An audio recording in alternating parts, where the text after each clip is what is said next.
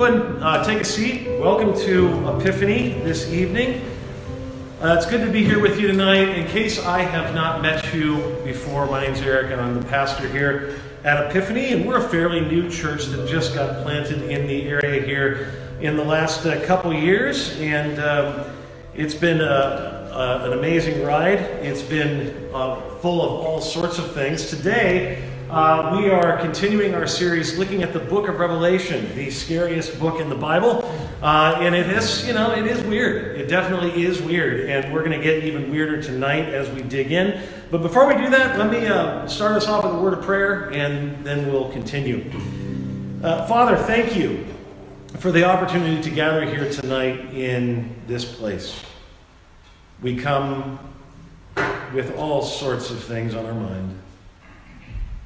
There's myriad distractions at any given moment, especially here in the city.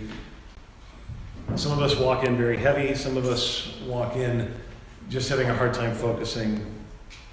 And so I pray by the power of your Spirit, you would give us a moment to hear from you.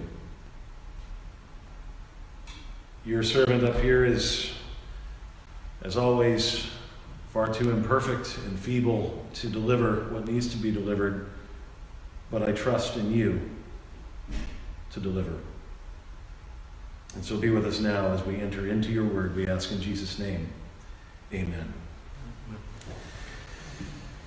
Well, we are looking at Revelation chapter 14 tonight. Revelation 14, all the way through chapter 15, verse 4. Now, in our last time together, we discussed the rampage and chaos that will be brought to the world by the symbolic unholy trinity introduced to us in Revelation, known as the dragon, the sea beast, and the land beast. And of course, these characters are symbols. They're meant to be seen as symbolic for deeper characters at the time, and indeed even towards the end. For example, we saw how the dragon, representing Satan or the devil, has allied himself and has used great world powers. Rome back in the day, the Roman Empire, is definitely in reference here. And also powerful political leaders. People like Nero then, who is certainly alluded to in chapter 13 in sort of symbolic language, but really could be any powerful politician of any generation. And he uses these instruments as a means to persecute the people of God, to bring trouble. And because the tribulation is pictured as so severe and so difficult, the injunction given throughout to the people of God, especially the 7 churches in Asia Minor that this letter was initially given to, was to, quote, stand fast, to persevere, to not give up, to be faithful no matter what. Pretty regularly I talk to people that are afraid of the last days. They're afraid of the end times. If they've especially been brought up in traditions where they had to watch those really terrible 70s era films that were meant to literally scare the hell out of you, it did the trick for a lot of people. It really did. It did frighten them. And they hear about the tribulation and the trials that are described to us in the Bible, especially in Revelation, and they just hope, against all hope, that they won't have to go through it. But tonight, I want you to imagine, as we enter into our text, that you will have to go through it. That you will face trials and difficulties.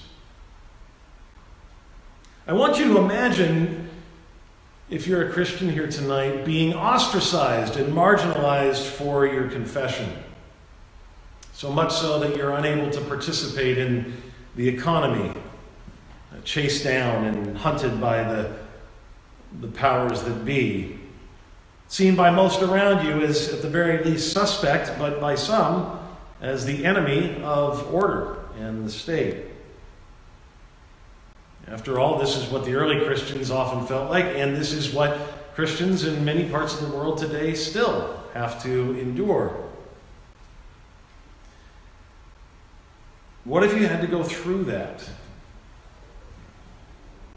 Do you think you could persevere? Do you think you could stand strong? That's really the issue that our chapter tonight deals with. How is it that the people of God, people just like you and I, will persevere until the end while under such strain? Well, first of all, the reason that the people of God will persevere and hold fast is because they have been redeemed and sealed. Look at verse 1. Then I looked, and behold, on Mount Zion stood the Lamb, and with him 144,000 who had his name and his Father's name written on their foreheads. And I heard a voice from heaven like the roar of many waters and like the sound of loud thunder. The voice I heard was like the sound of harpists playing on their harps. Now, before I go any further, I do want to point us back to something. If you remember way back in chapter 7, even if you weren't here for that, I'll describe it to you. We heard this number 144,000. There was 144,000 people with God in the heavenly places, said to be his followers.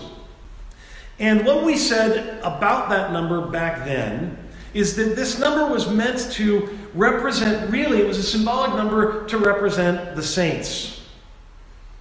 It's not a literal number. It's a number that suggests completion.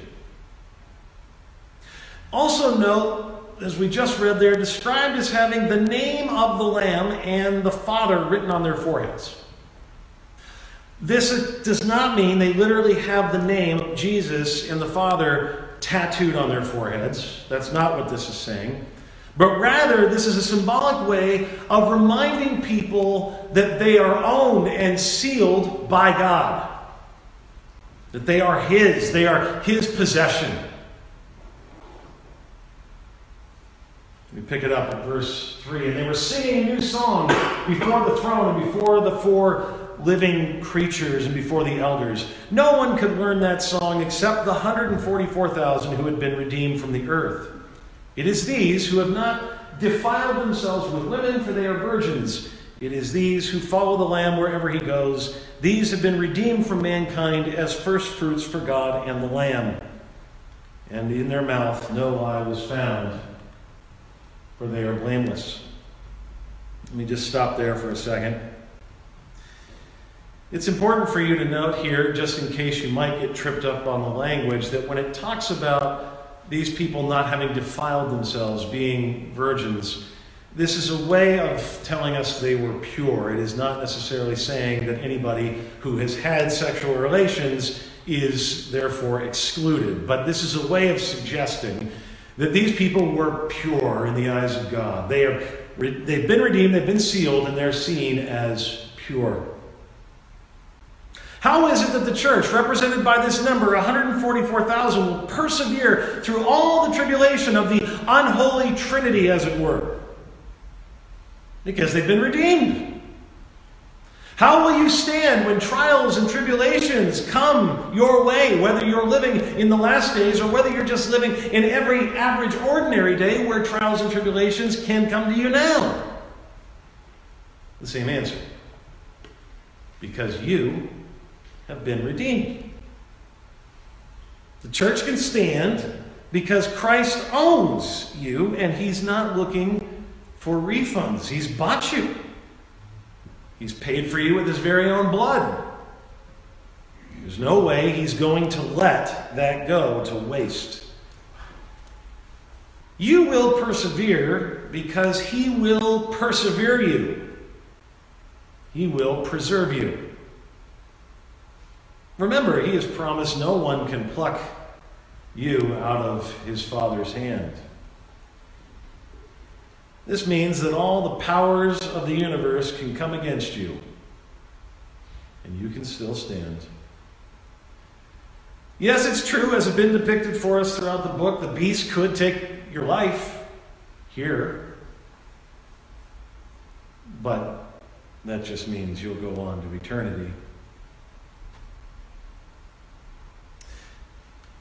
The Apostle Paul thus asks in his famous passage in Romans chapter 8, "Who shall separate us from the love of Christ? Shall tribulation, or distress, or persecution, or famine, or nakedness, or danger, or sword?" Basically all the things, like all the possible things that can be thrown at you. As it is written, "For your sake we are being killed all the day long." Could death separate us? We are regarded as sheep to be slaughtered? No. In all these things you are more than conquerors through him who loved you. For I am sure that neither death, nor life, nor angels, nor rulers, nor things present, nor things to come, nor powers, nor height, nor depth. He is talking about the very things we're talking about tonight. Bring it on. None of it can separate you from the love of God in Christ Jesus, your Lord. That's why you can persevere. Because you're redeemed and sealed by the power of the Holy Spirit. On the other hand, the second reason the church can persevere is because one day this will come to an end. Like one day, things will be made right. There's something comforting and indeed that spurs us on in knowing that the injustice that we see all around us in the world one day is going to be dealt with. In another end times passage out of Matthew 24, Jesus says, "If those days had not been cut short, no human being would be saved, but for the sake of the elect, those days will be cut short." As bad as tribulations and trials can become, Jesus promises to bring judgment before it's too late. What will that look like from heaven's perspective? Verse 6. "Then I saw another angel flying directly overhead with an eternal gospel to proclaim to those who dwell on earth, to every nation and tribe and language and people. And he said with a loud voice, 'Fear God and give him glory, because the hour of his judgment has come, and worship him who made heaven and earth, the sea, and the springs of the water.'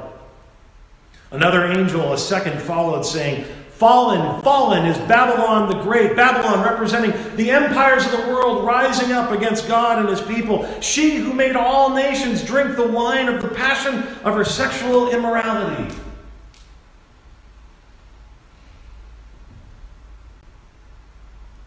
And another angel, a third, followed them, saying with a loud voice, "If anyone worships the beast and its image, and receives a mark on his forehead or on his hand, he also will drink the wine of God's wrath, poured full strength into the cup of his anger, and he will be tormented with fire and sulfur in the presence of the holy angels and in the presence of the Lamb." Now, I do have to say, before moving on, just as the mark or the seal that the believers are given, the name of Jesus, the name of God on the forehead, is not a literal mark, so too with the mark here, it is not a necessarily literal mark either. Rather, again, it's meant to suggest the same thing. Those who have given themselves over in devotion to that which is against God. Remember that the devil's ways are always just a counterfeit of God's ways, as the ancient Israelites were called to show their devotion to the true God by placing phylacteries with God's law on their forehead and on their wrists. So now the people of the enemies of God are called symbolically to do the same thing.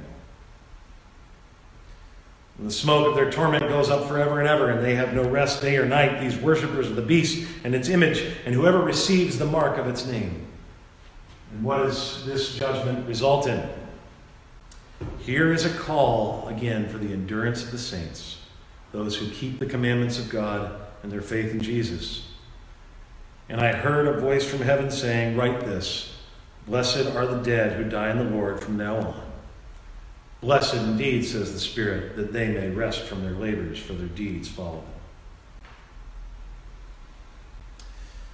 As the church holds fast, stands strong, part of the reason she can do so is because she knows the persecution will not last forever.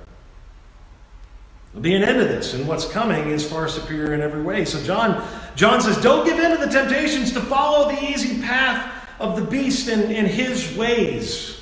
Yes, it's hard and challenging, no doubt about it. Yes, you could be ostracized and marginalized for what you confess. Perhaps there will be economic cost to you at some point in history. Perhaps even, yes, you could lose your life, but remember, church, John says, this is but a vapor. This life is so temporary. One day, the powerful will no longer plunder the weak. One day, the meek shall inherit the earth. One day, those who have been victims of the injustice will have all things made right. And so the Apostle Paul can say in another section in his letter to the Thessalonians, encourage each other with these words. Encourage each other with the thought of God restoring what's been broken. My problem most of the time is I don't encourage myself or others with these thoughts, if I'm honest. My focus is so often on the temporal that my mind barely has time to think about the eternal, and this results in me getting pretty weak in the spiritual knees, if I'm honest. As I focus on the traffic that's bothering me now, the financial struggles bothering me now, the difficulties that are bothering me now, I can get so weighed down by it all, and I lose perspective, begin to be overwhelmed, trying to fix that which I simply don't have the power to fix. And soon, if you're not careful, all of a sudden you find yourself compromising in ways just to make life a little easier. It's easy. It's so easy. I mean, it starts so often with just one thing. I'm reminded of Bernie Madoff. Some of you might remember he was the man who defrauded his clients of a whopping $65 billion. Billion with a B. But you know, if you listen to his story, he never intended for it to become so big. He never intended for it to get that out of control. As a matter of fact, his Ponzi scheme really started tiny. It was just this one time where he was like, well, if I could do this, I could do that. But once things get back on track, then I'll make it right and everything will be clean and good. And it didn't work like that at all.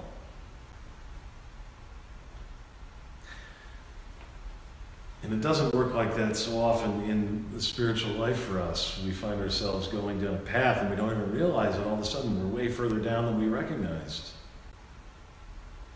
What if instead we really did live believing that yes, this is utterly temporal. And yes, the allure and the temptations that seem to be so powerful right now, they will flee.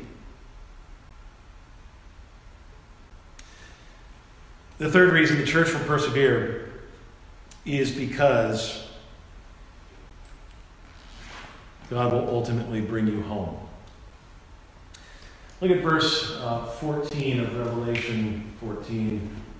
Then I looked, and behold, a white cloud, and seated on the cloud, one like a son of man, with a golden crown on his head and a sharp sickle in his hand.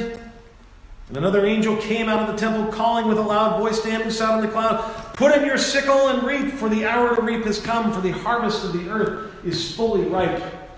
So he who sat on the cloud swung his sickle across the earth, and the earth was reaped. Now, what on earth is this imagery about? From the sound of it, it might seem scary. But actually, the language here is language frequently employed throughout Scripture to depict Jesus gathering his people home to him finally. If you look back in the parables of Matthew, you'll hear him talk about the judgment and how he will reap the wheat and bring it into his barn. This is a gathering of his people that is happening now. He's gathering them to his side. He's gathering them home. The greatest Thanksgiving movie of all time is called Planes, Trains, and Automobiles. I don't know if you have seen it, but it's old enough that I can tell you something about it, although some of you will still complain about spoilers. But I watch it every year on Thanksgiving or the night before Thanksgiving. If you haven't seen it, the story centers around Steve Martin's character, Neil Page. Nice to meet you, Neil Page. Trying desperately to get home to his family from a business trip before Thanksgiving. And along the way, Neil Page comes across oh so friendly and at least attempting to be helpful, Del Griffith, played by John Candy. And after having their flight delayed, Del assures Neil that they're going to have to figure out another way to get him home in time, and Neil believes him. And of course, nothing works as planned. First, the flight is delayed, then they're robbed, then they hitch a ride, then they take a train that doesn't work and that doesn't make it, then they try to rent a car that isn't there, with all of it culminating in them eventually getting on a bus that finally leads them to another train that will finally bring Neil home. Now, the whole time in the movie, it seems as if Del will not be able to deliver on his promise of getting Neil home because of all the problems that seem to get in their way. But indeed, eventually, he makes it. There's going to be, inevitably, on the way home, there's going to be pitfalls and stops and bumps and bruises, but we are going to get home. Jesus is going to bring his people home. We go back to the text. The imagery here is important to dwell on for a minute. One of the things we learn from those parables is that God is separating the wheat from the chaff. He's separating it at the end, and the chaff goes over here, and the wheat goes over here. The wheat comes to him. The wheat symbolizes his church. And the chaff, of course, symbolizes those who have rebelled against God. But here's something else about those parables that I want to highlight. One of the things we find out is that the God of this world is able to transform chaff into wheat. Weeds into beautiful, fruitful life. So to use the language of our text in Revelation, God is able to make followers of the unholy Trinity, as it were, into followers of the true Trinity. Because after all, that is me. And that is everybody who's born into this place. As we read earlier tonight, Ephesians doesn't have any qualifiers. It just says, and you, written to a church, you were dead in the trespasses and sins in which you once lived. Following the course of this world. Following the prince of the power of the air. But God, being rich in mercy because of the great love with which he loved us, even when we were dead in our trespasses, made us alive together with Christ. I've seen God do this. I've experienced God do this. And the good news for you and I is that he's still doing it. He's not done yet. The fact that he hasn't brought us home yet means that he is still outstretching his arm to a world that might thumb their nose at him and saying, I want you to come home too.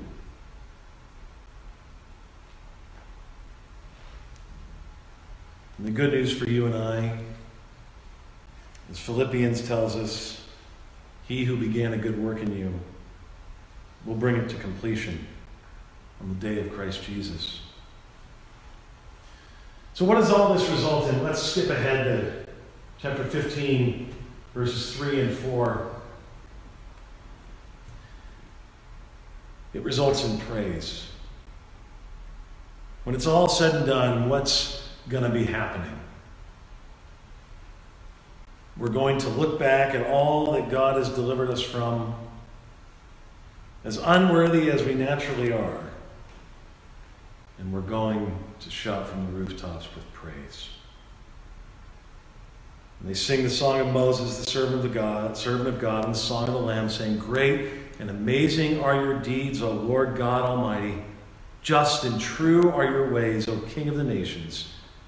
Who will not fear, O Lord, reverence you, O Lord, and glorify your name? For you alone are holy. All nations will come and worship you, for your righteous acts have been revealed." So if you ever wonder how you're going to stand, you're going to stand because you are a servant of the God who is going to make you and take you all the way home. Father, we pray tonight that you would give us faith to believe this, to trust you. The hardship that comes our way, our own sin, so often, is what causes us to stumble. Help us, Lord God, to trust that even in spite of that, you will not give up on us. You will continue the work you've begun so that we can face whatever might come our way. And now, Father, with one voice we pray together the prayer that our Savior gave us. Our Father, who art in heaven, hallowed be thy name. Thy kingdom come, thy will be done on earth as it is in heaven. Give us this day our daily bread, and forgive us our trespasses as we forgive those who trespass against us. And lead us not into temptation, but deliver us from evil. For thine is the kingdom, and the power, and the glory, forever and ever. Amen.